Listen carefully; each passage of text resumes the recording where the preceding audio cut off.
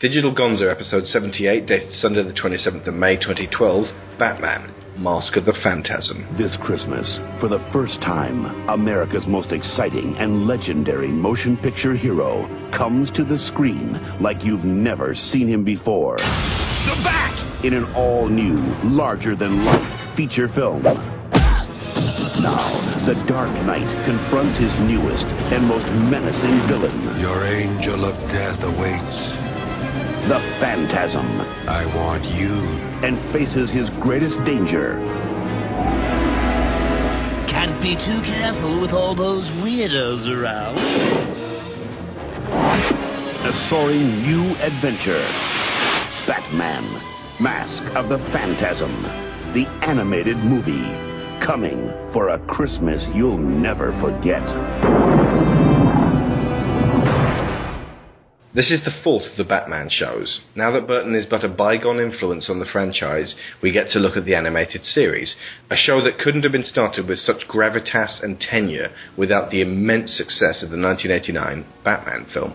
Produced by Bruce Timm, who went on to produce Superman the Animated Series, Justice League, Static Shock and Batman Beyond, as well as many animated DC Universe films, with writing teams that featured Paul Dini, who went on to pen many episodes of the aforementioned shows, and eventually Arkham Asylum and Arkham City. Whenever a list of the best animated television programs is put together, Batman is rarely off the top 5, and frequently it's number 1. Batman and Bruce are personified in voice by Kevin Conroy, and the Joker is encapsulated by Mark Hamill in such a perfect and measured way for each that a great deal of fans attest to attributing those voices in their heads when reading Batman comics. It is quite simply the abiding image of the Dark Knight for many, many people, in a way that no film, TV show or game can ever really challenge. And tonight we'll be talking about the theatrically released feature film that bookends the series, detailing Batman's origin and the close romantic relationship that would haunt Bruce his whole adult life. With me in the Batcave again, clad in his customary green underpants and pixie boots, Joshua Garrity of Cane and Rinse. Hello there. Sporting a domino mask and deadly mullet, it's Neil Taylor of Gameburst. I refute the fact I have a mullet. I'm just growing my hair. Okay, you can either have a mullet or that really huge collar that Nightwing had in the early 90s. I'll take the mullet. It's less embarrassing. He also had a mullet in the early 90s. You fell into the trap. The Red Hood removes his disguise to reveal Paul Flying Muttley Gibson. Hiya. And Jerome McIntosh is Batgirl. Okay. Yeah. The series was partially inspired by Frank Miller's comic book Batman the Dark Knight Returns, Tim Burton's live-action films Batman and Batman Returns, and the acclaimed Superman cartoons produced by Fleischer Studios in the 1940s. Bruce Timm and Eric Radomski designed the series by closely emulating the Burton films' otherworldly timelessness, incorporating period features such as black and white title cards, police blimps, even though no such thing has ever existed. Tim has stated he found it to fit the period they were going for. 1940s influenced look and vintage colour schemes in a large film noir influenced style. The series initially took a variation of music written by Danny Elfman for the Burton films as its theme. Later episodes of the series used a new theme with a similar style by Shirley Walker, who was occasionally Elfman's conductor on the films they worked on. The score of the series was influenced by Elfman and Walker's work on the Burton films, as well as the music of the 1940s film noir. The program was much more adult-oriented than some previous typical superhero cartoon series. It was the first such cartoon in years to depict firearms being fired instead of laser guns, although only one person has ever actually been depicted as being shot. Commissioner Gordon in the episode I Am the Night was seen to have a gunshot wound after the firefight was finished. Batman actually punching and kicking the antagonists, as well as the existence of blood and drug use. In addition, many of the series' backgrounds were painted on black paper, the distinctive visual combination of the film noir imagery and Art Deco design, with the very dark colour scheme, was called Dark Deco by the producers. First-time producers Tim and Radomski reportedly encountered resistance from studio executives, but the success of Burton's first film allowed the embryonic series to survive long enough to produce a pilot episode. Anyone know what the pilot episode was? Oh, is it the one that starts with the Joker actually singing the the Batman Smells song? No, that's Christmas with the Joker. That's the first one on the disc, but it's actually on leather wings. Ah, yes. That's the Man-Bat one, which, according to Tim, got a lot of people off our backs. The series received critical acclaim for its distinctive animation and mature writing. Fans of a wide age range praised the show's sophisticated cinematic tone and psychological stories. The series was also notable for its supporting cast that included major actors performing the voices of the various villains, most notably Mark Hamill, who defined a whole new career for himself in animation with his cheerfully deranged portrayal of the Joker. The voice recording sessions were recorded with the actors together in a studio, like a radio play, unlike most animated films in which the principal voice actors recorded separately and never meet. Various interviews have noted that such an arrangement, having the cast record together, was a benefit to the show as a whole, as the actors were able to react to one another rather than simply reading the words. This method would later be employed for all subsequent series in the DC animated universe. Batman was the first series to portray Bruce Wayne using a different voice while being Batman. It was also one of the first to suggest that Harvey Dent had a pre-existing dual personality before becoming Two-Face. This idea came from the show's producer Alan Burnett.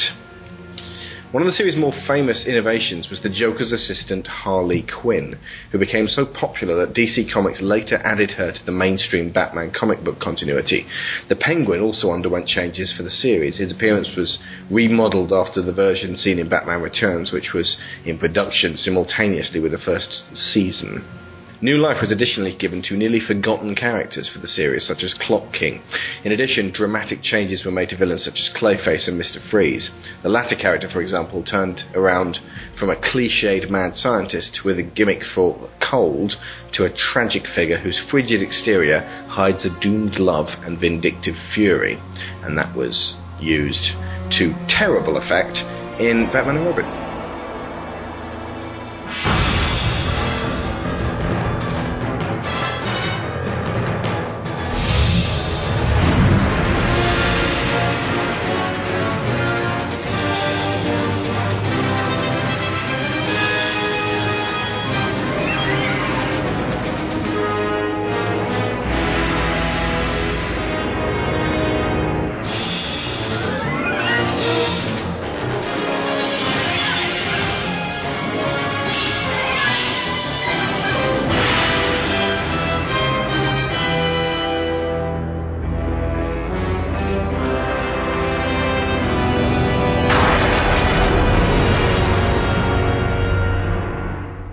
When I first started watching the animated series, I was barely old enough to comprehend how important it was. But, you know, when you're a kid, you kind of just pop on, like, cartoons. Like, I didn't have any, like... I didn't watch it religiously like I watch TV shows now. It's like, oh, Batman's on. That's a good program. I'll watch that. That's a good program to distract the kids, my parents thought. And yeah, I remember really enjoying it as a kid.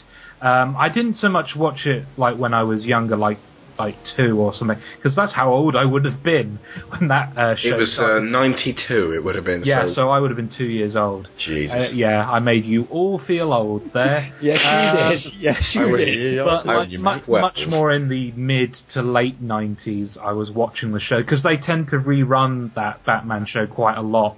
Sure. So I got to see quite a few of the earlier episodes as well. And it just struck me as just really entertaining for everyone. I know my dad would just sit there and watch some of the episodes with me because he found it just as enjoyable as I did. And I also, because as an adult now, I've gone back and watched the animated series, and it's one of those things where you're like, this is actually better than I remember it being as a kid. Yeah. Like, there are several programs that you go back to that you watched when you were a kid and realise that as a kid you were an idiot. Digimon being one of them. That program's awful. Memories. But I watched it religiously as a child. I don't know why, I was an idiot. But yeah, this program to me kind of defined what Batman was for a while, because I was born about the time this show was becoming popular, and I didn't really watch the Schumacher films when I was that age. That I kind of watched them much later in life because people went on and on about how awful they were. So for me, it was kind of this animated series, and then when I was old enough to appreciate Batman, about 15, Nolan appeared.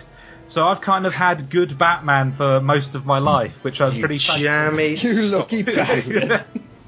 See, most of my childhood, I had no Batman. And I think I actually was kind of the perfect age at 12 when this came out to really go, yeah, actually, this is what I've been waiting for. Anyone else want to talk on this one? My memories of this is, and I'm probably going to get this wrong, it was on ITV around, I don't think it was morning, was it? It was a bit later in the afternoon, I remember it being on.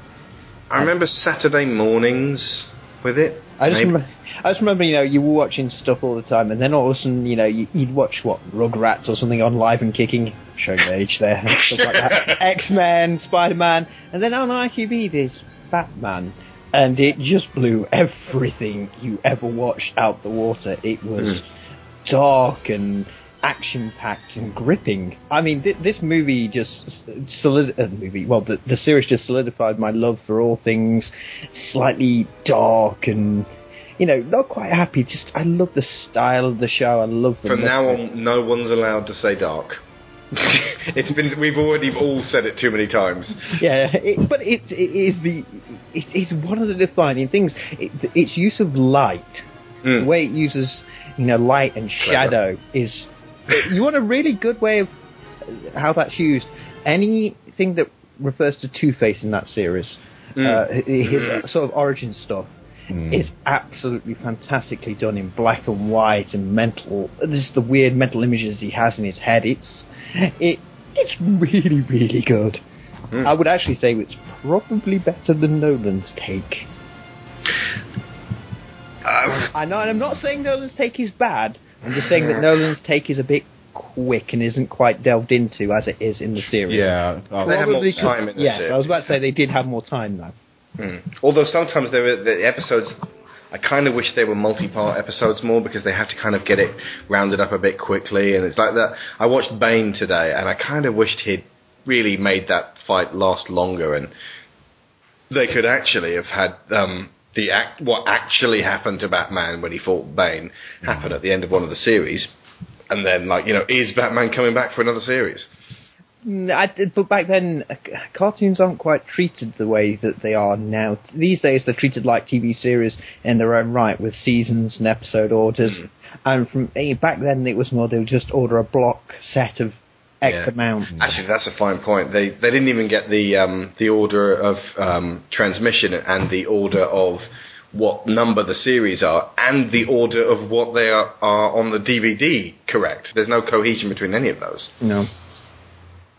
So, I like the fact that Justice League Unlimited specifically has a really great overarching storyline. I think that's kind of the perfect way to do an animated show. For every episode to sort of work on its own, but be part of a larger puzzle. And one of the reasons Justice League works so well is by that point that the guys had worked on Superman the animated series, Batman the animated series, Batman Beyond, and then they'd got Justice League under the belt, and then it moved on to Alex likes to put, the pinnacle of it, Justice League Unlimited.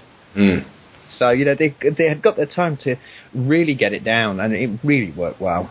Yeah. Also, they understand who their audience is at that point. Because watching Justice League Unlimited, it's very clear that they know adults are watching. Whereas with some of the earlier Batman shows, it kind of feels like they're like, are adults watching? I'm not quite sure. Well, when Justice League was on Cartoon Network, it was ran about the same time of the day that they were showing Dragon Ball Z. So they knew they had adults watching then. It's because they lost Toonami, so they knew people were still sort of looking for Toonami on Cartoon Network. I've got a very different take on it to you lot, just simply because I've got no history with the animated series really whatsoever. Oh yes, of course. You only just started watching it from the episodes you've got on what film? The Gotham Knight. The Gotham Knight Blu-ray's got 3 or 4 episodes on, and I've watched one of those so far, and this. And I may have caught odd episodes here and there before, but it's not that I've not liked what I've seen. It's just, at the time, it was, 92, 93? Yeah. So I would have been 12. For some reason, and this sounds very odd whenever I say it nowadays, my parents had an aversion to ITV. I can understand that, actually. When I was growing up, we were allowed. We were allowed to watch kids' TV on the BBC, but ITV was kind of shunned. What about Channel 4? You could have watched the 66 Batman. That was kind of allowed, The irony. Yeah. So, whilst I saw a lot of the Marvel stuff, the X-Men, Spider-Man, all that sort of thing, that wasn't me, never really saw the Batman stuff. Well, which is a shame, because I really like Batman, but, Plus, my brother was born that year, so there was a bit of a chaotic time for actually catching anything at that point. I'd imagine. Well, wasn't one of the reasons both why X-Men and Batman was successful that one of the things that they were doing for the stories of the shows, they were taking famous comic book storylines and actually translating them to the cartoon? Yeah, in fact, the episode of the animated series I watched the other night, I think it's called Legends of the Dark Knight. Yes. Where it's 2 stories, and the first one's done in the kind of 40s comic book style. Yep. With different voices, I think. And the Dark Knight stuff at the end.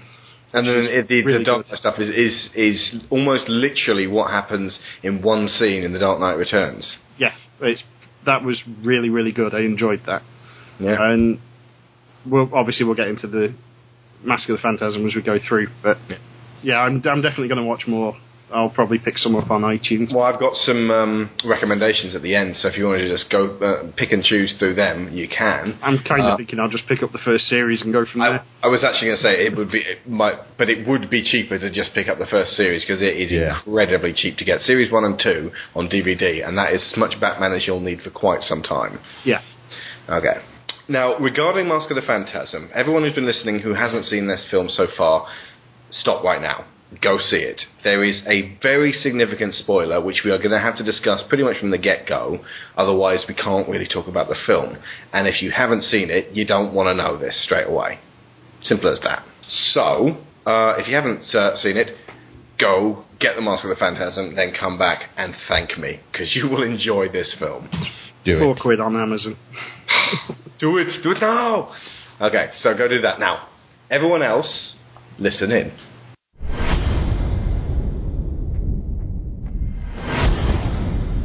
Chucky Saw. Batman! Your angel of death awaits.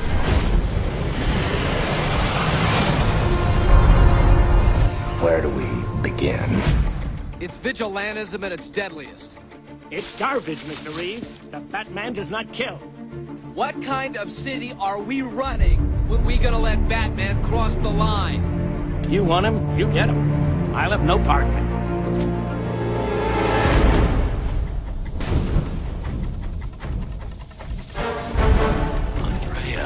Hurry!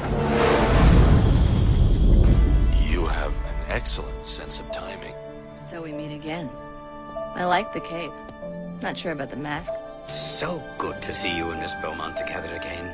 Might one ask what this bodes for your alter ego? I can't put myself on the line as long as there's someone waiting for me to come home. Is it true? Is the Batman really hitting our people? We have eyewitnesses. You know, I've been reading lately how old Guano Man is wound tight enough to snap. Wrong. It ain't the Bat. Nope. I've seen the guy. He looks more like the ghost of Christmas future. You're saying it's someone else? Don't you remember? You, me, Sally, and the gang? I worked for Beaumont. I didn't know what he was doing. So you figured it out. Gotta hand it to you. Nice scheme. Costume's a bit theatrical, but I can blow smoke, too. The man in the costume. Your father. They wanted interest compounded in blood. He was the one element that tied these gangsters together. He said he'd get them, somehow. But Andy, what will vengeance solve? Look what they did to us! What we could have had! You know it's going to come down between me and your father.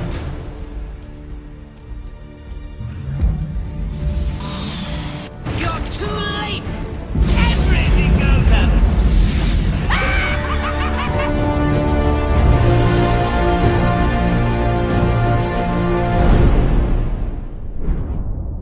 The original idea was to release Mask of the Phantasm as a direct-to-video film, but the studio decided for a theatrical release, giving the filmmakers a strenuous 8-month schedule. Mask of the Phantasm received overwhelming critical acclaim from critics, as opposed to from what? Shopkeepers? From internet reviewers like ourselves? There was no internet, you fool! Who tended to praise the film for its animation style, dialogue, and acting. But it was a box office bomb due to the decision to release the film in theatres on such short notice. I think for various other cultural reasons as well, but I haven't listed them here.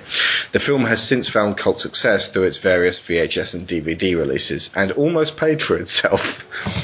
It cost $6 million to make, and it made, and this is really fucking tragic, $5.6 million. Indicating both the importance of marketing and timing, and why the $238 million Batman and Robin made is one of cinema's greatest crimes. Impressed by the success of the first season of Batman the Animated Series on Fox Network, Warner Brothers assigned Alan Burnett to write a story for a full-length animated film. Although the Joker does play a pivotal role in the film, it was Burnett's intention to tell a story far removed from the television show's regular rogues gallery. Burnett also cited he wanted to do a love story with Bruce because no one had really done it on the TV show. I wanted a story that just got into his head. The writers were highly cautious of placing the Joker in the film as they did not want any connection to Tim Burton's Batman in 1989. But writer Michael Reeves said, "We then realised we could make his appearance serve the story in a way that we never could in live action." Aiding Burnett in writing the script were Martin Pascoe, who handled most of the flashback segments, Michael Reeves, who wrote the climax, and Paul Dini, who claimed that he filled in holes here and there. Citizen Kane served as an influence for the flashbacks, a story about loss and the passage of time. Now, pay attention. According to John Glover, who played Dr. Jason Woodrue in 1997's Batman and Robin, Joel Schumacher would sit in a crane with a megaphone and yell before each take, "Remember everyone, this is a cartoon!" It was hard to act because that kind of set the tone for the film. So on one hand, you've got an animated film trying to be Citizen Kane, and on the other, you've got Joel Schumacher trying to remind everyone not to take it seriously and to make it cheap and worthless. Yes, because a serious take on Batman would never work. Never work.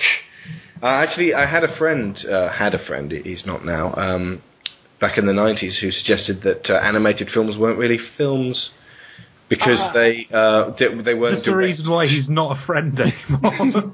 Partly, I just said Akira, Ghost in the Shell, The Lion King, Beauty and the Beast. I mean, seriously, Toy Story? Are you going to carry on with this? The ultimate answer to that question: animated movies are not a film. Disney. I win. Your argument is invalid. I think ultimately he was sort of arguing that it's not the same process, but ultimately it can be even more exacting sometimes. I mean, there's shit animated films and there's great animated films, but they should not be disregarded. Well, animation is a style, not a genre. It's a way of telling a story, not a type of story, if you know what I mean. Too many people get hung up on thinking that animated is a genre.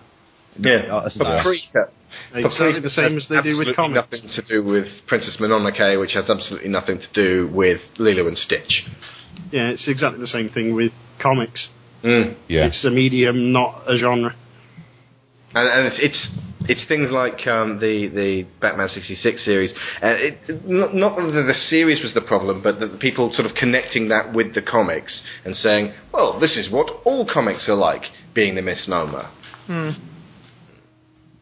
It's an argument that we could spend hours going round and round about.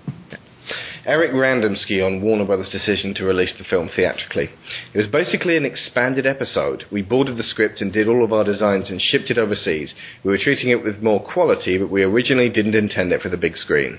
Most animated features take well over 2 years from finished story to final release, so they had a very short production time. Due to this decision, the animators went over the scenes once more in order to accommodate widescreen theatrical aspect ratio. So originally they'd done it in 4.3. Is it 4.3? Yeah, 4:3. 4:3. So originally they'd done it in 4:3, so they had to basically broaden all of those boards. The studio did cooperate well, granting the filmmakers a large amount of creative control. Possibly why the film's so good. In addition to the creative control, the studio increased the production budget to $6 million, which gave the filmmakers opportunities for more elaborate set pieces.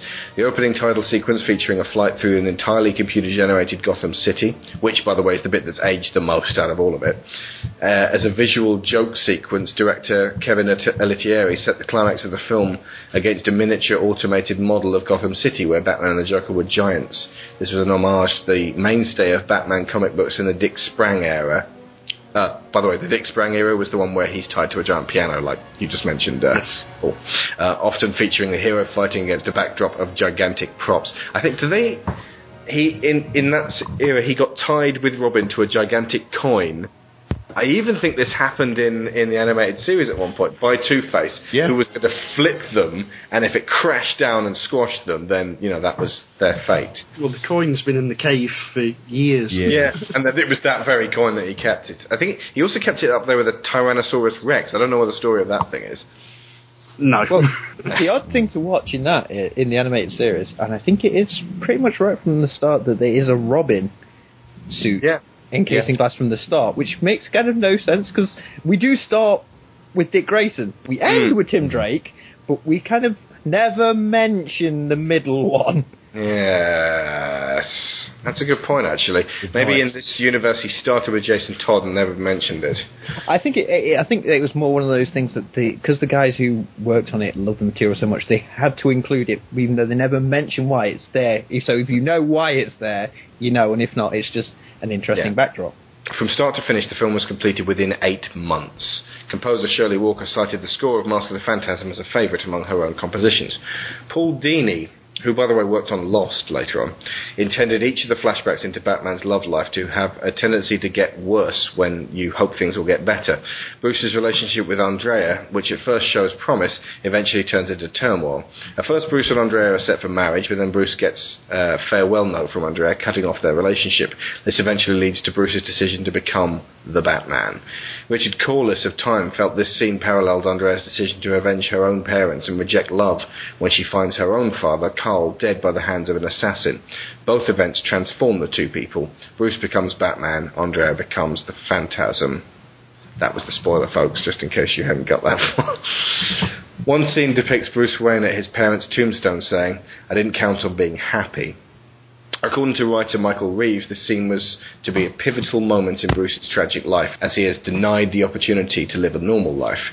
Reeves also stated, when Bruce puts on the mask for the first time after Andrea Beaumont breaks up their engagement, and Alfred says, "My God," he's reacting in horror because he's watching this man he's helped raise from childhood, this man who has let his desire for vengeance and retribution consume his life, at last embrace the unspeakable. That's a really powerful scene. It's another cave, all right. Could be as big as the house, judging from the number of bats that came out of it. Alfred, what's wrong? This just arrived, sir.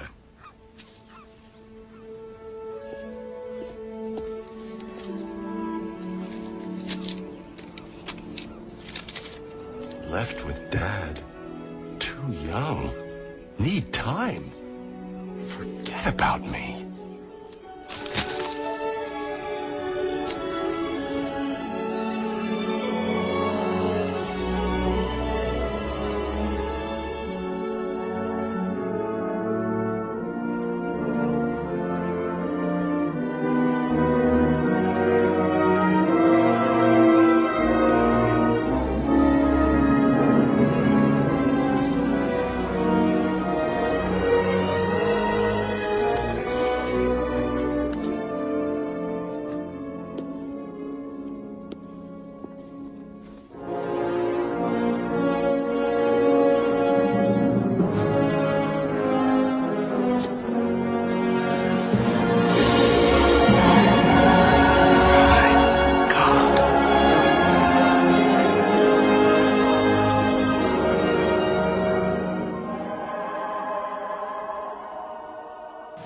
So, who wants to talk about the Phantasm?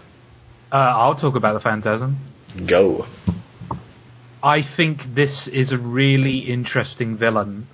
Not just because he looks cool, she looks cool, he looks like a he. Never mind, we'll get onto that later. Sounds like a he. Yeah, but it was just a really interesting design. Like, the look of it is very ghostly and very... It's meant to look kind of like how Batman looks, that kind of, like, very intimidating, dark figure, but more monstrous and more disfigured. And obviously he has the claw in his hand, so he's intended to kill people. She isn't... Oh, my God. It's hard, isn't it? Yeah. That's the thing. That's the thing that throws you off, people, when you're watching this film. The look of the character looks very masculine. So all the way through the film, you're convinced that this is clearly going to be a male character, and then when it's revealed that it's a female, it does actually come as a bit of a shock. Yeah. Although at the point where it's revealed, you kind of guessed that it's her, but still, because she has every reason to be doing that. Basically, until you find out that her father's dead, you suspect it might be her father. Yeah, and because never said it explicitly until then. I really like that she's a very, very sympathetic villain. Like, you totally understand the motives behind what she's doing. And I don't know if I'd really describe her as a villain. Anti-hero, probably she's better. Not really an antagonist. She's an anti-hero. She's not really going after Batman at all. Batman's trying to stop her because she's killing people, and Batman can't let that happen. But she's not really a threat to Batman himself. She just wants to get revenge on the people who ruined her life and killed their father. And linking her so directly with Bruce Wayne's past is really good as well.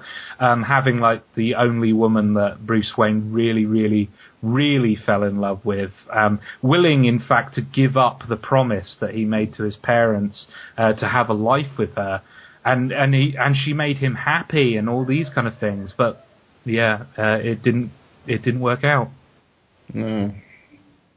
For the first time since I've watched this film a dozen times, I actually started to well up a little bit at the end, because it really is, in some weird way, it's kind of like the Selina problem at the end of Batman, or Jason Todd in Under the Red Hood. This notion that their relationship could work if Batman could just embrace the fact that the Joker has to die. Or in this case, in Batman Returns, Max Schreck. Not everyone else, not the Penguin, not just a common street thug, just this one person. And in Andrea's case, it's the Joker, and same as Jason Todd. And it's Batman's inability to get past that one exceptionally shadowy area of his life that will always keep him apart from these people. It's just the fact that she is the mirror image of Batman, but instead of, seeking justice, she seeks vengeance. That's why she works. You could argue that Batman's seeking vengeance in a roundabout way as well. He's punishing criminality in general, but she's going for direct targets. Yeah. Which you could almost consider to be more healthy, because once she's then finished, that's it. She just had to get rid of them. There is a sort of wholeness about her once at the end, but I mean, she's not managed to kill the Joker, and she knows that she could have made it work with Bruce, so she's effectively not allowed that peace. What am I still doing this for?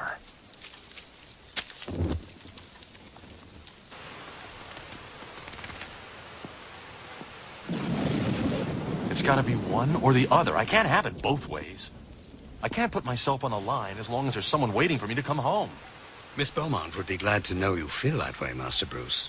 She's holding on line 1, sir. Master Bruce? Alfred, I can't. Not now.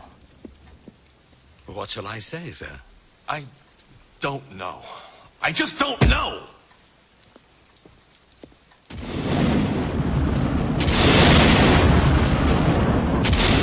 It doesn't mean I don't care anymore. I don't want to let you down, honest, but it just doesn't hurt so bad anymore. You can understand that, can't you? Look, I can give money to the city. They can hire more cops. Let someone else take the risk. But it's different now.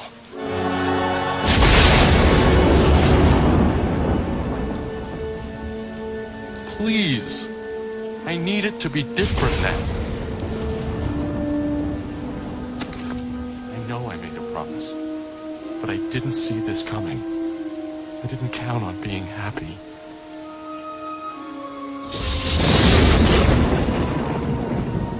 Please, tell me that it's okay. Maybe they already have.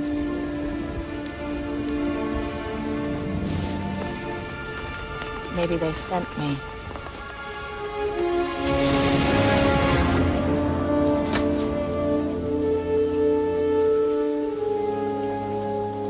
Now, Batman in this and Batman in the animated series, I don't know why this is the abiding image of Batman for me. It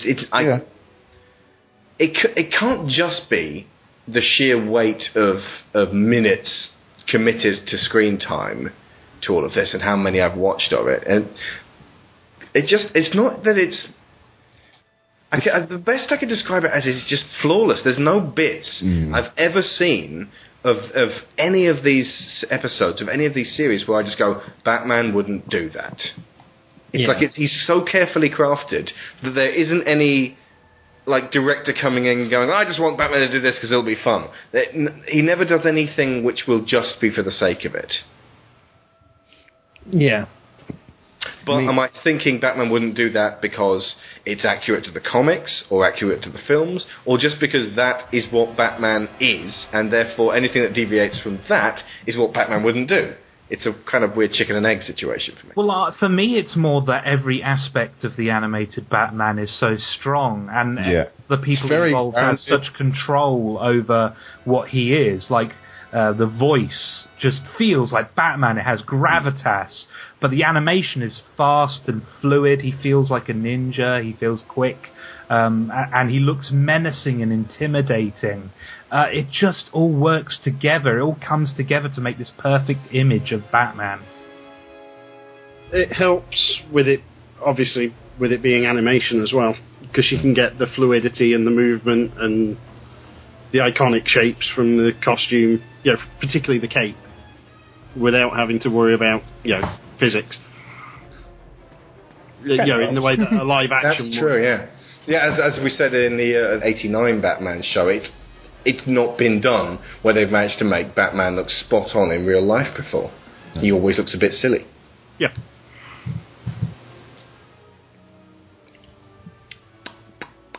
I mean, essentially, the animated series is what everything is compared to before The Dark Knight came along. It's so iconic and grounded. You could see this happening in some far over in America somewhere where nobody goes, because it's got the time period, it actually has blood and drugs and people dying in it, which is something that annoys me with most cartoons, when people get hurt and they don't bleed or anything. Yeah. And there's no consequences. I mean... I do like that bit in Heart of Ice where that poor security guard...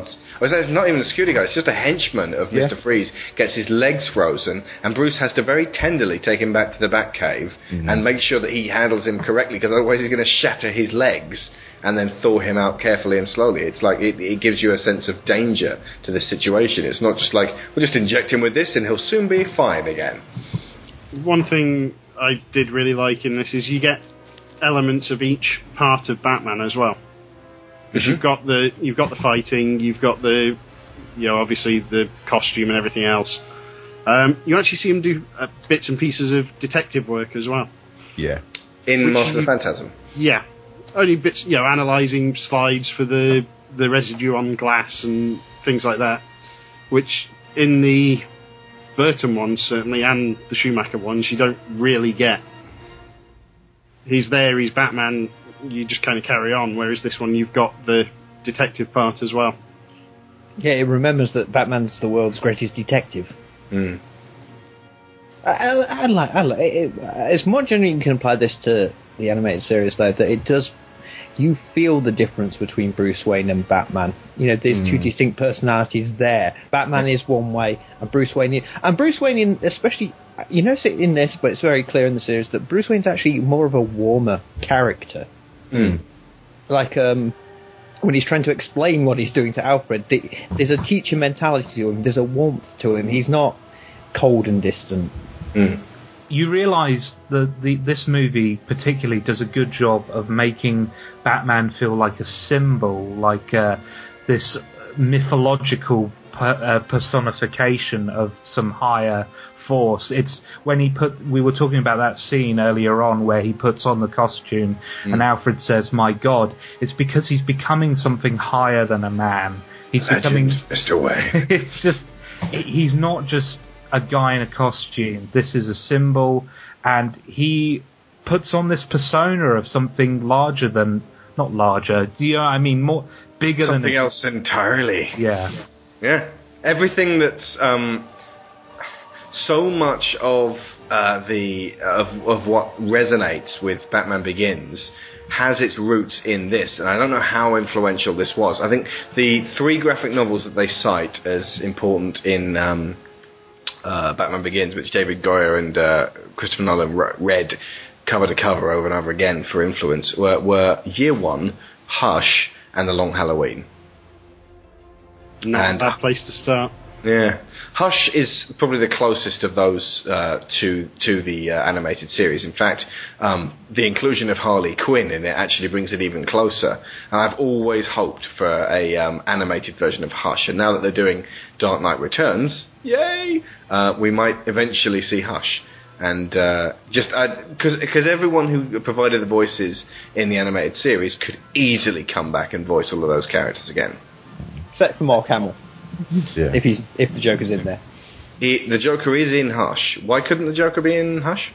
Because Mark Hamill's retired from doing the Joker. Yeah. Oh, shit. Mark Hamill has said that if they ever did the Killing Joke, he would come back out of retirement to do that. But apart from that, he wants to, move on. So basically, was Arkham City his swan song there? Yeah. He actually said so. I mean, a lot of people complain, says, "Oh, what will happen when Mark Hamill starts doing it?" He says, "I'm just one person. Other people will do the Joker eventually." Yeah. Well, John DiMaggio did it in Under Red Hood. I think Mark Hamill was speaking about, I've done it for 20 years now. Let me fucking rest. I just want to move on to something more, something else.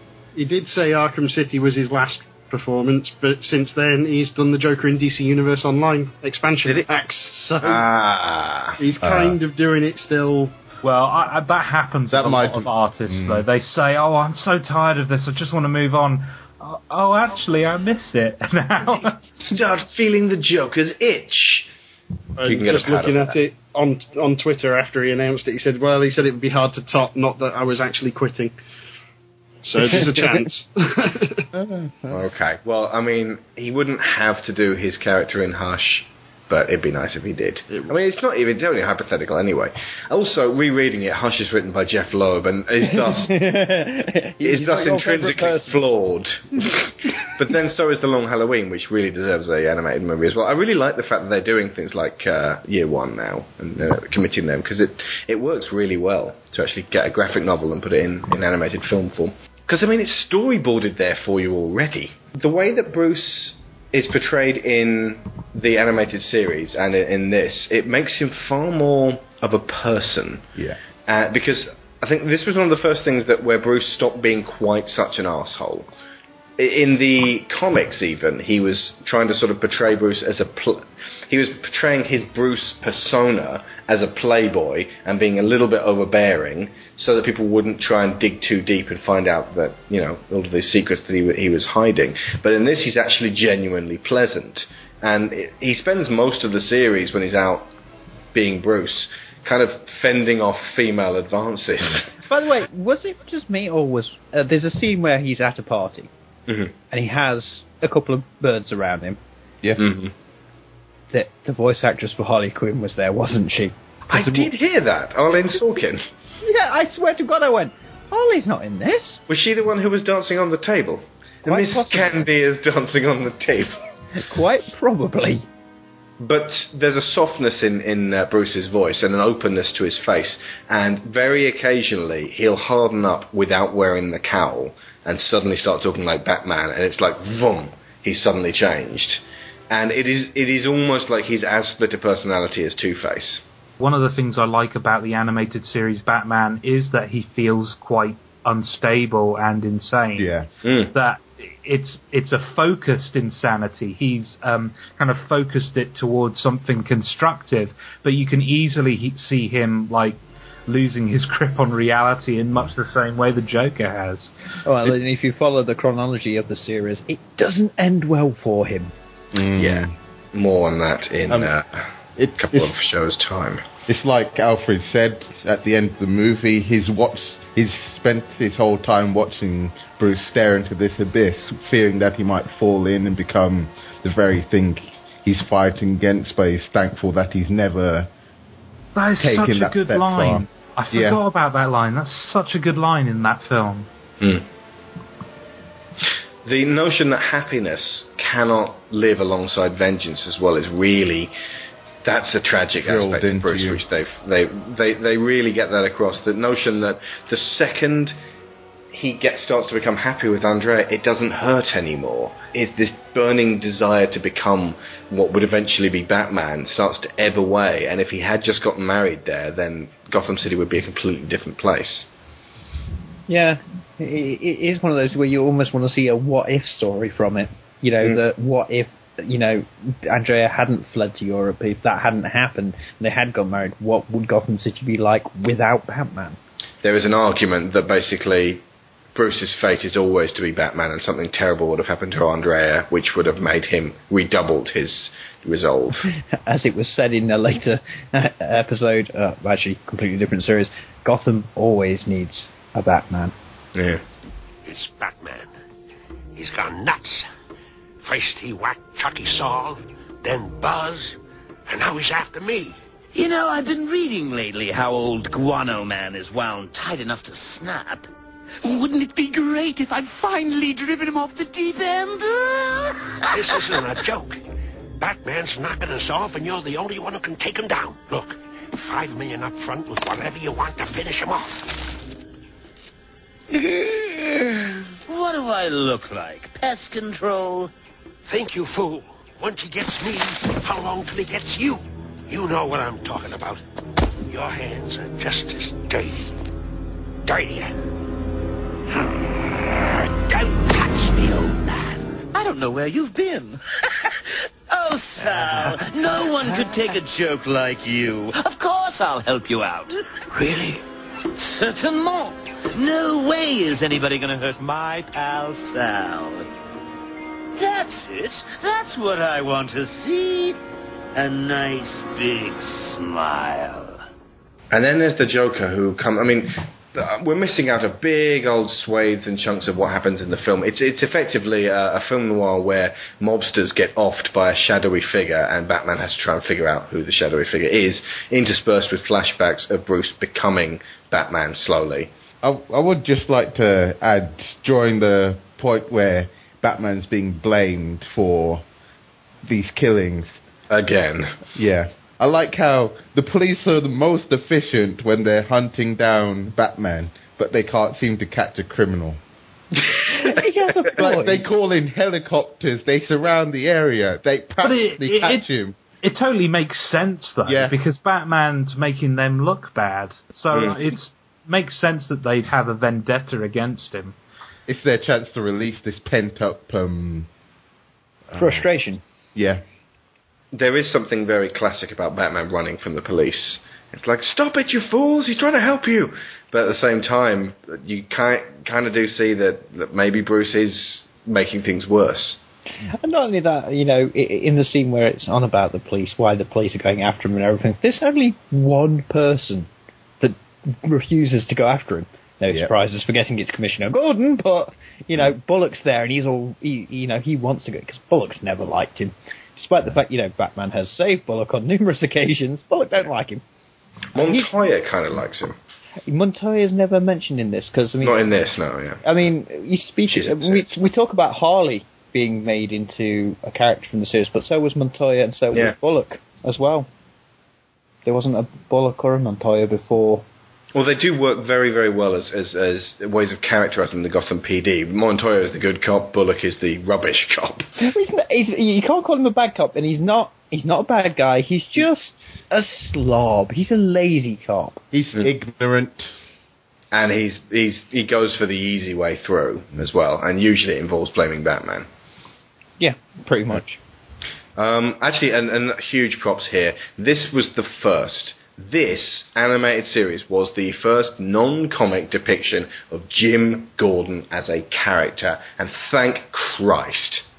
Yeah. Because he actually really does get some proper episodes to himself in this series. I don't know if it'll be on your recommended list, but I can't remember the episode title. But there is one later on in the series. How do I describe this without spoiling you the episode? Batgirl.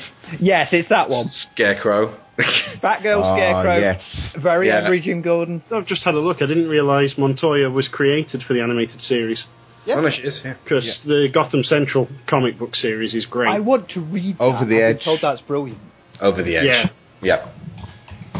Gotham Central's fantastic, but I kind of like most things that Greg Rucka does. So, but yeah, she's one of the main characters in Gotham Central, which is follows the Gotham PD. Yeah, that's why I wanted to read that one. I've heard it's really good. It's hard to imagine Gotham Central being written about the cops in Batman Returns. Yeah. Yeah. I'll say one thing about that comic series, and that's Joker with a sniper rifle. Ooh, must read this series now. On that note, the Joker, and I think it was actually a really good idea to save the Joker for like middle of Act 2. So that you didn't start with him, and it's like, right, let's focus on the story, then we'll bring in the Joker when he's relevant. That was measured, and I like it. And he does dominate when he's on screen, but rightly so, ultimately. He is a figurehead of fear, and he goes from... I love the fact that someone goes to him for help. And he puts them... And he kills him! Yeah. It's like, he's the exact opposite of Batman. When things are going very bad, people go to Batman. When the criminals are starting to lose confidence, they go to the Joker and end up getting regretting it. It's more of a last resort because they know how unstable the Joker is, and at any moment he could just go, "Oh, I fancy killing you." The specific moment when the gangster calls him a fool and everything, you just see Joker, his eyes flare up, like, "You're dead." I've always liked Mark Hamill's portrayal of the Joker because it feels like the exterior, like the jokes and the playfulness, is kind of like a cover, like something that's hiding the fact that there is a monster, an absolutely terrible monster that it threatens to come out every so often. And like, his laugh is a really good indicator of what kind of mood he's in. It's not, he doesn't have like this definitive, like, this is my Joker laugh.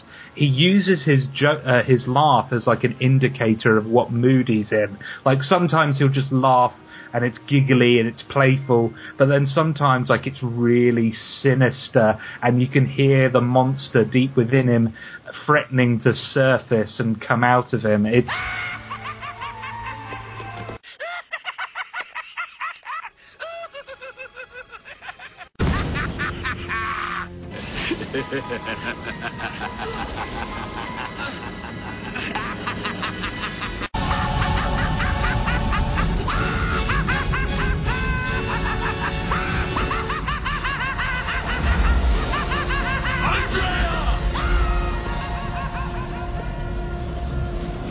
It's a really good performance. I really love Mark Hamill's portrayal. And it's interesting watching this film because I've noticed that he's actually kind of slightly changed the way he plays the Joker in recent years.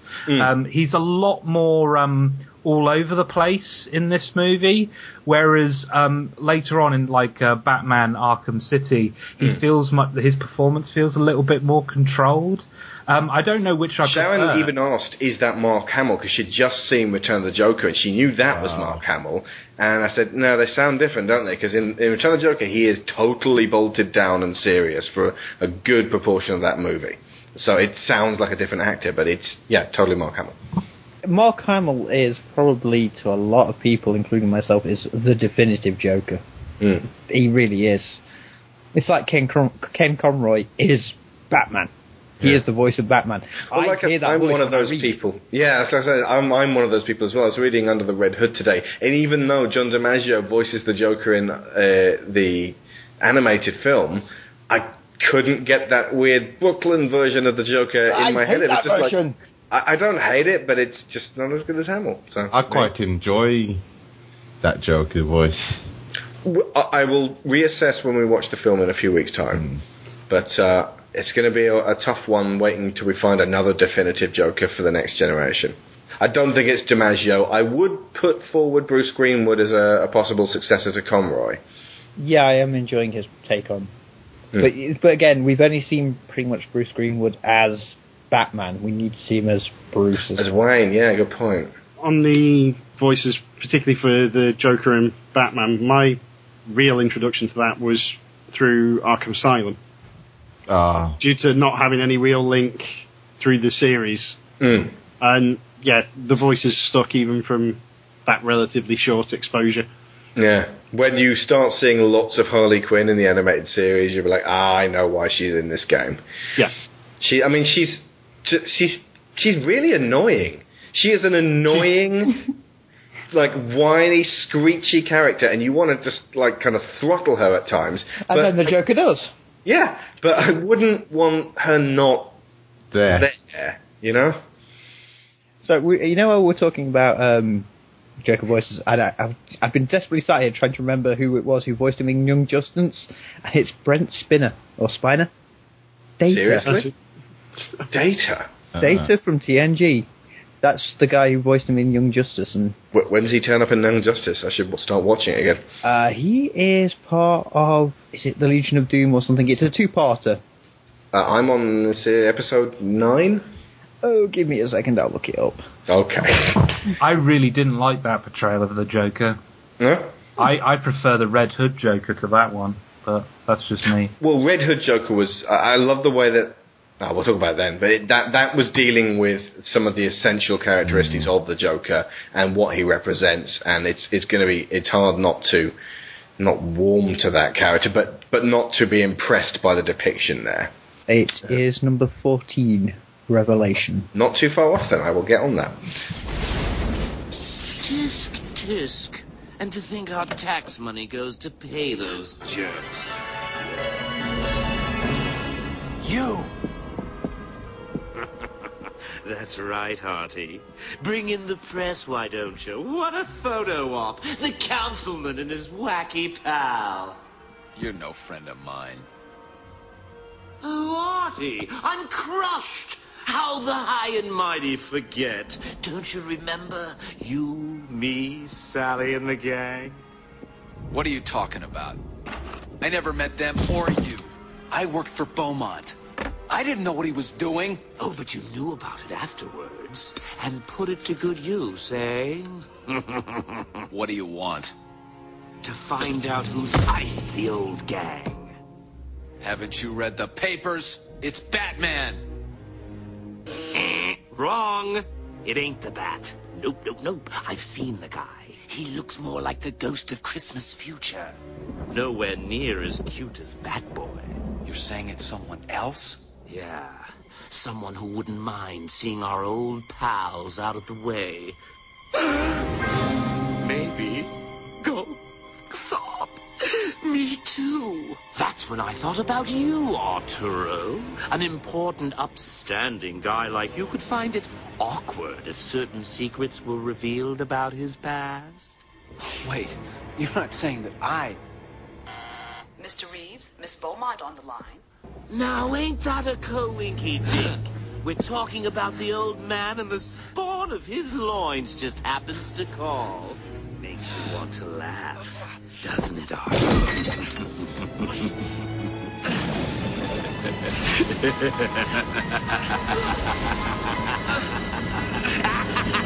The ending at the World's Fair, for a start, reminded me oddly of the Stark World's Fair, the original one by Howard Stark. And they even have, both soundtracks have their own sort of make way for the future tomorrow type music, which is kind of creepy. But it also sort of reminded me of The Killing Joke, where he in an abandoned amusement park, he tries to send Gordon mad. And it also does some lovely foreshadowing in the flashback where you see the two going round on a date, and he sees the car. Yeah. That sticks in my mind every time. It's the concept car, and it's the Batmobile, isn't it? Yeah. It's like, oh, so so you didn't build it from scratch. You actually... He shows actual real emotion at that point to something else other than to his date, which is rare, I think, for... While we're on the climax, I just want to note that how this film does a good job of showing how Joker is just as intelligent as Batman, because he's figured out who the Phantasm is by the end of the movie. I think before Batman does, in fact, because the second time he tries to kill the Phantasm, he actually refers to her as Toots. So he's clearly figured out who it is. So yeah, she demasks herself because she knows that he knows. Indeed. And also I like how the Joker's just completely unafraid of her. Like, even though that this is a common thing with the Joker in general, even though, like, many of the characters the Joker faces are physically capable of beating the crap out of him. I mean, Batman is more than capable of beating the shit out of the Joker. He beats him to death, and he has every reason to. Yeah, but the Joker kind of isn't afraid of that. I think... there are points where he doesn't want to die, but I don't feel like he's afraid of death.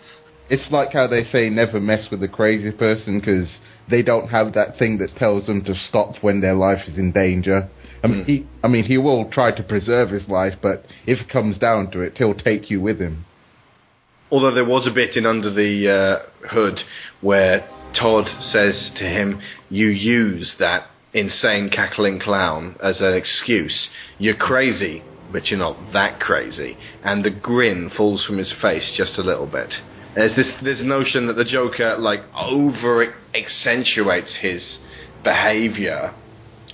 I mean, he knows he's crazy, so he sort of plays that against people. Yeah. Well, he's insane, but he's logical. He has the mind of somebody who's... I think he does it to fool people into thinking he's stupid. Yeah. Almost. Batman's wise enough to know that Joker isn't stupid at this point, and he is a genuine threat. But for people who don't know him, like mob bosses and people like that, they think, oh, what's this weirdo? And then he turns everything against them. Their money, their power, their men... And they're like, oh, wait, we completely underestimated this. He's a master manipulator. Yeah. That's how he makes Harley Quinn. Yeah. And also, it's a stark contrast because we get to see early Joker. We don't realise it, but we see a pre-Joker Joker. An early incarnation of the Joker, pre-makeup. Yes. And he's still a mystery. Yeah. That was very they don't good and clever anything. move. Yeah, I did. I also like that he's kind of always been a bit of a horrible person as well. And genuinely threatening even before he was in any way exotic. Yeah. It's kind of interesting having him be like that stereotypical mob hitman as well. Because when you see him like that, he's almost slightly more intimidating than the Joker, just because the Joker's so colourful and crazy. You're kind of like, he charms you in a way, whereas this like figure just standing by the door, wolf whistling the woman as she enter, is slightly, he doesn't seem like a very nice person. But him on his own, you'd need more than that, because there's plenty of knife men. Yeah. Or make him absolutely. I mean, I know enough about the Joker character to know that the whole, laughing and being wacky and goofy is just a ploy to trick people and let their guards down, because he truly is more dangerous than anyone you've ever encountered. Notice we didn't say any of this about Nicholson's approximation of the Joker. Sorry, did Nicholson play the Joker, or did Nicholson turn up and put some makeup on? I have taken off my makeup. I just pulled my copy of The Killing Joke off the shelf. The quote on the cover is, "I loved The Killing Joke. It's my favourite. It's the first comic I ever loved." Tim Burton. You fucking liar. Yes. Could afford me. He was 43 at the time. I think it's because Mark Hamill actually gives quite a layered performance. There are different... He shows different sides of the Joker. There's him being completely wacky. But the scene that we were talking about earlier where the mobster comes for help, and the mobster starts like calling him like, oh, he's a loser and so forth and so forth. And you see the rage boiling up inside of the Joker, but he doesn't release it in the way that most people would. It's just, oh, hello, don't worry, I'll sort your problems out. That's what I want to see. A nice big smile before I stab you in the face. Or use Joker Venom or whatever. I think it was Joker Venom. Yeah, which he stabbed him in the face with. Indeed. One of the most frightening weapons ever devised. Cause I'm quite scared of laughing myself to death now. Yeah. That poor guy, was it the district attorney? Yeah. Yeah. There's the really powerful, effective scene when he's been injected with Joker toxin and he can't stop laughing and he's in hospital and you're thinking that's it and he gets, you're going to cut away. And then the room's all dark, and he's just about managed to calm down from it. And then the shadow of Batman crosses across the window, and you're like, and he goes, "Oh no!" Well, and he starts up again. It explains more like how the serum works. Like the more pumped you are, the more it affects you. You gotta can't be calmed down and let it pass through your system. Otherwise, you're just gonna laugh yourself to death. Yeah. The scene before that, where they're sedating him, is fairly intense for an animated movie. It's a PG. Yeah. I think it's an example, because I think listening to interviews with some of the writers, they invented the Joker Venom as a way of making death or like being attacked by the Joker scary without breaking any of the rules of entertaining children. Stabbed repeatedly on kids shows, yeah. And it's weird because sometimes when you have those limitations, you can create something that is actually scarier. And I feel like this is an example of it. That image of somebody like saying words that are like crying out in pain, like I can't stop, but laughing while doing it is so unsettling. Yeah. It's because everybody's had that really hard laugh where they sort of couldn't breathe for a little while and had to sit down. It just enforced that this could actually happen to you. If you've ever had a laughing fit where you can't stop and the merest thing just keeps it going, you know how that feels. It's scary by the end. You can't breathe. It's a horrible thing to actually happen, and I've had it happen. And it might be funny to hear someone having a laughing fit, but being that person who has it and realizing fills you with terror. Yeah, because you cannot breathe and you can't. Well, I think stop. You're exaggerating. I'm not filled with terror when I'm having a laughing fit. No, actually, but it hurts afterwards. No, Sharon is asthmatic and does actually get. Yeah, so I think for some people who actually do suffer from that kind of slight lack of control over their breathing, or have in the past been unable to breathe properly, that panic and that memory might come back. So yeah, I can get with that.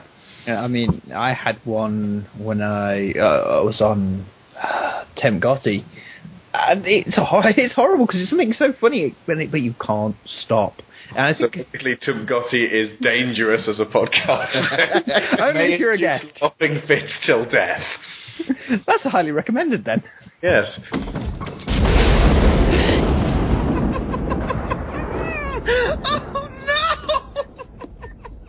Why did the Joker meet with you?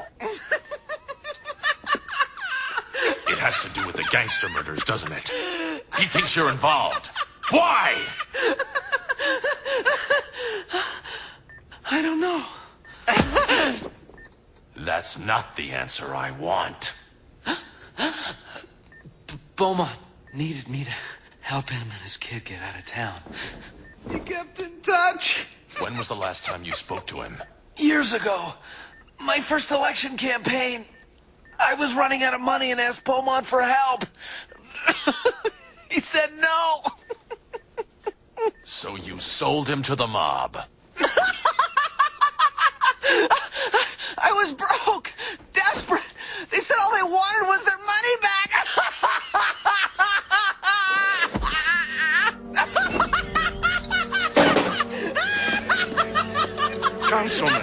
Councilman, please. You owe it to yourself to watch. If you like Batman at all, this is a really, really good movie to watch. It just sums up so many really wonderful key things for Batman. I would say, I'm assuming most people who are listening to this have seen it, but for those people who have seen it and haven't encouraged their friends to go watch this, who are interested in Batman, promote this movie, because it hasn't got enough attention. It's got cult status, sort of, but not enough adults talk about it. It's just... It really annoys me when Batman Returns is more popular and talked about more than this film, which in my opinion is the second best thing apart from the Nolan stuff. I really like Return of the Joker, though, as well. That I hadn't realised until I saw it again recently. Well. That's also very, very good. Yeah, more on that soon. Right, so, some of the... Okay, I can tell you right now regarding the animated series. If you just type in Batman Animated on Amazon.co.uk, there is a smorgasbord of treats you will be able to turn up there for not too much money. Series 1 is £5.49, brand spanking new. Series 2, £6.49. Buy them. Buy them now. Do it now. Seriously, that's my top recommendation, Series 1 and 2. Series 3 and 4, you can decide to get them some later date if you want to. Obviously, it's entirely up to you. But those first two will sort you. The reason you're saying that, Alex, is we should point this out, is not because they're bad series, it's just they were never officially released on DVD here. So you're looking at either buying an import copy of Seasons 3 and 4 or going to iTunes for digital copies. Which costs about the same, really. So it depends if you want to watch it on DVD, if you want to have it on DVD, if you like the idea of box sets, then absolutely. It's going to be about £25 for Series 3 and just under 20 for Series 4, looking at it at current prices. Actually, I've just found this one out. There's a Batman animated box set coming out, and apparently released on June the 18th, so quite a while from now. But it's got 5 of the movies: Mystery of the Batwoman, Mask of the Phantasm, which you should by now already have seen, in which case you must already own, Under the Red Hood, which we're going to talk about in a few weeks' time, Gotham Knight, which is worth watching, I think. It's got is that the one that they brought out before... Dark Knight. It bridges that's actually got some good stories in. Sometimes the voices don't quite match up, but there's some good stories in there. It gets across the point of how people see the Batman differently. Yeah, it's got some very good writers involved as well. I think it's also interesting seeing Japanese animators have a go at Batman, because we're so used to the Western animators. It's interesting seeing a different style. Also, it is Kevin Conroy, isn't it? For at least one of the... No, for all of them. All of them. Okay. For all of them, yes. To be recommended. So, but also the last ever film, Year One, which has never been released over here. So basically, it's a really great way of getting... It's £12 for all of them. Can we have a link, please?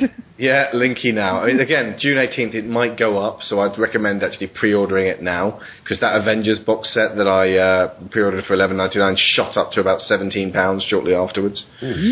So, they were listening. Linking it now. And that's a really great way to get a legitimate R2 copy of Year One. You can get all the other ones separately, but this is a good bundle price. And I definitely recommend, if you haven't already got Under the Red Hood, that's also really good to get hold of. I think all of those are on iTunes as well. I know Year One is on there as well, with all the extras and everything included. Oh, nice. Okay. Right, so if you did want to track down just individual episodes, or if you're looking at all of these things on iTunes, you just want to watch a couple because you don't have time to slog through 50 episodes of Batman animated series, check out episodes 10 and 11, Two-Face, in which District Attorney Harvey Dent undergoes a dramatic transformation. Episode 14, Heart of Ice, the Emmy Award-winning reintroduction of Mr. Freeze that was bastardized into the Batman and Robin movie. Episode 18, Beware the Grey Ghost, in which Batman teams up with one of Bruce's old heroes, a down-on-his-luck actor played by Adam West. Episode 68. Now, we're jumping 50 episodes in, so this is actually around Series 3, so basically you might have to go to iTunes for this.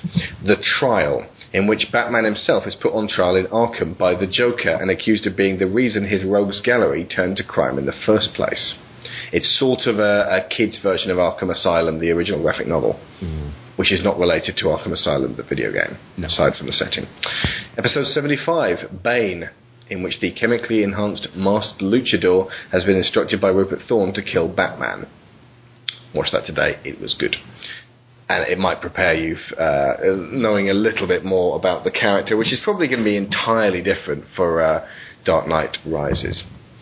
Episode 81, Harley's Holiday, in which Harley Quinn tries to go straight and absolute chaos ensues. That one's great fun. If only for the shot of, I think Harley is being dragged down the street in broad daylight by two hyenas on dog leads trying to go shopping. Yeah. And episode 4 of the new... Series 4 is called The New Batman Animated Adventures, which they did Superman, then they went back to Batman, so the animation's different, and all the villains have been given an overhaul. It's a bit more violent and a bit more graphic, and it's got some really interesting episodes, actually. Episode 4 is called Double Talk, in which the ventriloquist is released from Arkham Asylum and pronounced cured, but his Scarface persona, which comes out in his puppet, starts hounding him for release. And episode 12 of Series 4, Over the Edge, in which Batgirl... Something happens to her. Yeah. And Jim Gordon... That's Jim one of the Gordon ones I've got, so... blames Batman for it. Yes. Oh, yeah, that is on that one. Yeah, watch that. Yeah, I've got Heart of Ice, I Am the Night, Legends of the Dark Knight, and Over the Edge. Oh my God, those are some great episodes. With commentary by Bruce Timm as well. Okay, yeah, get down to that, and then buy Series 1 and 2. Yep. And, that's a really good one for Jim Gordon.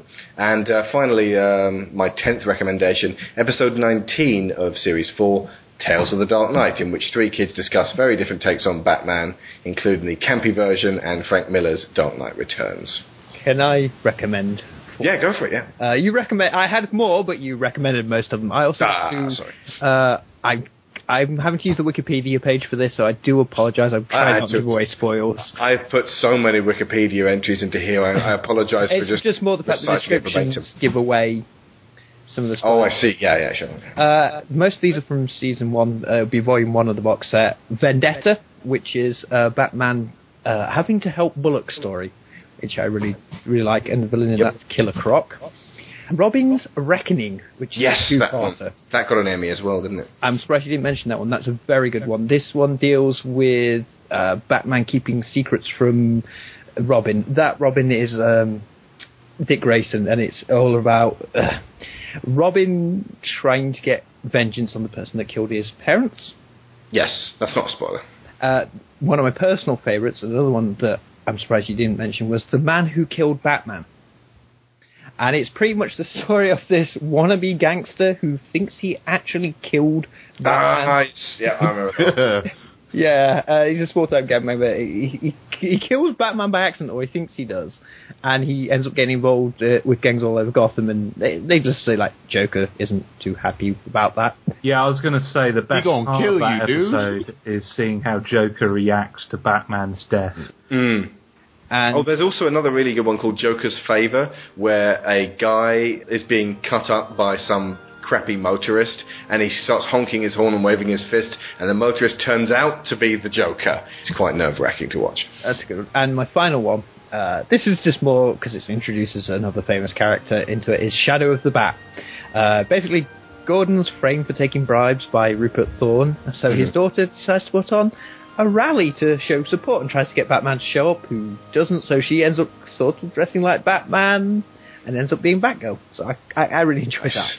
Oh, and I also like Pretty Poison, which is, I think, one of the first appearances of Poison Ivy. Yeah. And that's, I think she, at that point, Harvey Dent is just Harvey Dent, and she gives him a poison kiss and he ends up in a coma. Yes, that is a good one. Yeah, I think the way it works is that Volume 1's the first couple of seasons, isn't it? Because it's like 50 odd episodes looking at it. 65. So yeah. If we haven't swayed you by now, surely what more can we do? I think with that we're going to leave it there. Next week we will be talking Aliens. And I'm going to finish now on some music by Shirley Walker, who is now sadly not with us, but did the she did a lot of music, not all the music, but a lot of music for the animated series, especially the first couple of seasons. I forgot to mention the end song as well. Yeah, it's not important. It's a bit drippy. It being Tia Carrera that made me laugh. Oh, right. Swing! Yeah, exactly. Okay, I'd like to thank all of my guests who have turned up for a double bill, and we've gone on very late. It's just gone 11 o'clock at night. Jesus. Little long. And I'm going to go watch some Batman. I can't stop. Can't get it out of my blood. Okay, and we're going to leave you with some music. Thank you very much, Josh Garrity and Neil Taylor, Jerome McIntosh, and Paul Gibson. So I'm going to leave you on some of the fantastic score by Shirley Walker. Take it away, Shirley.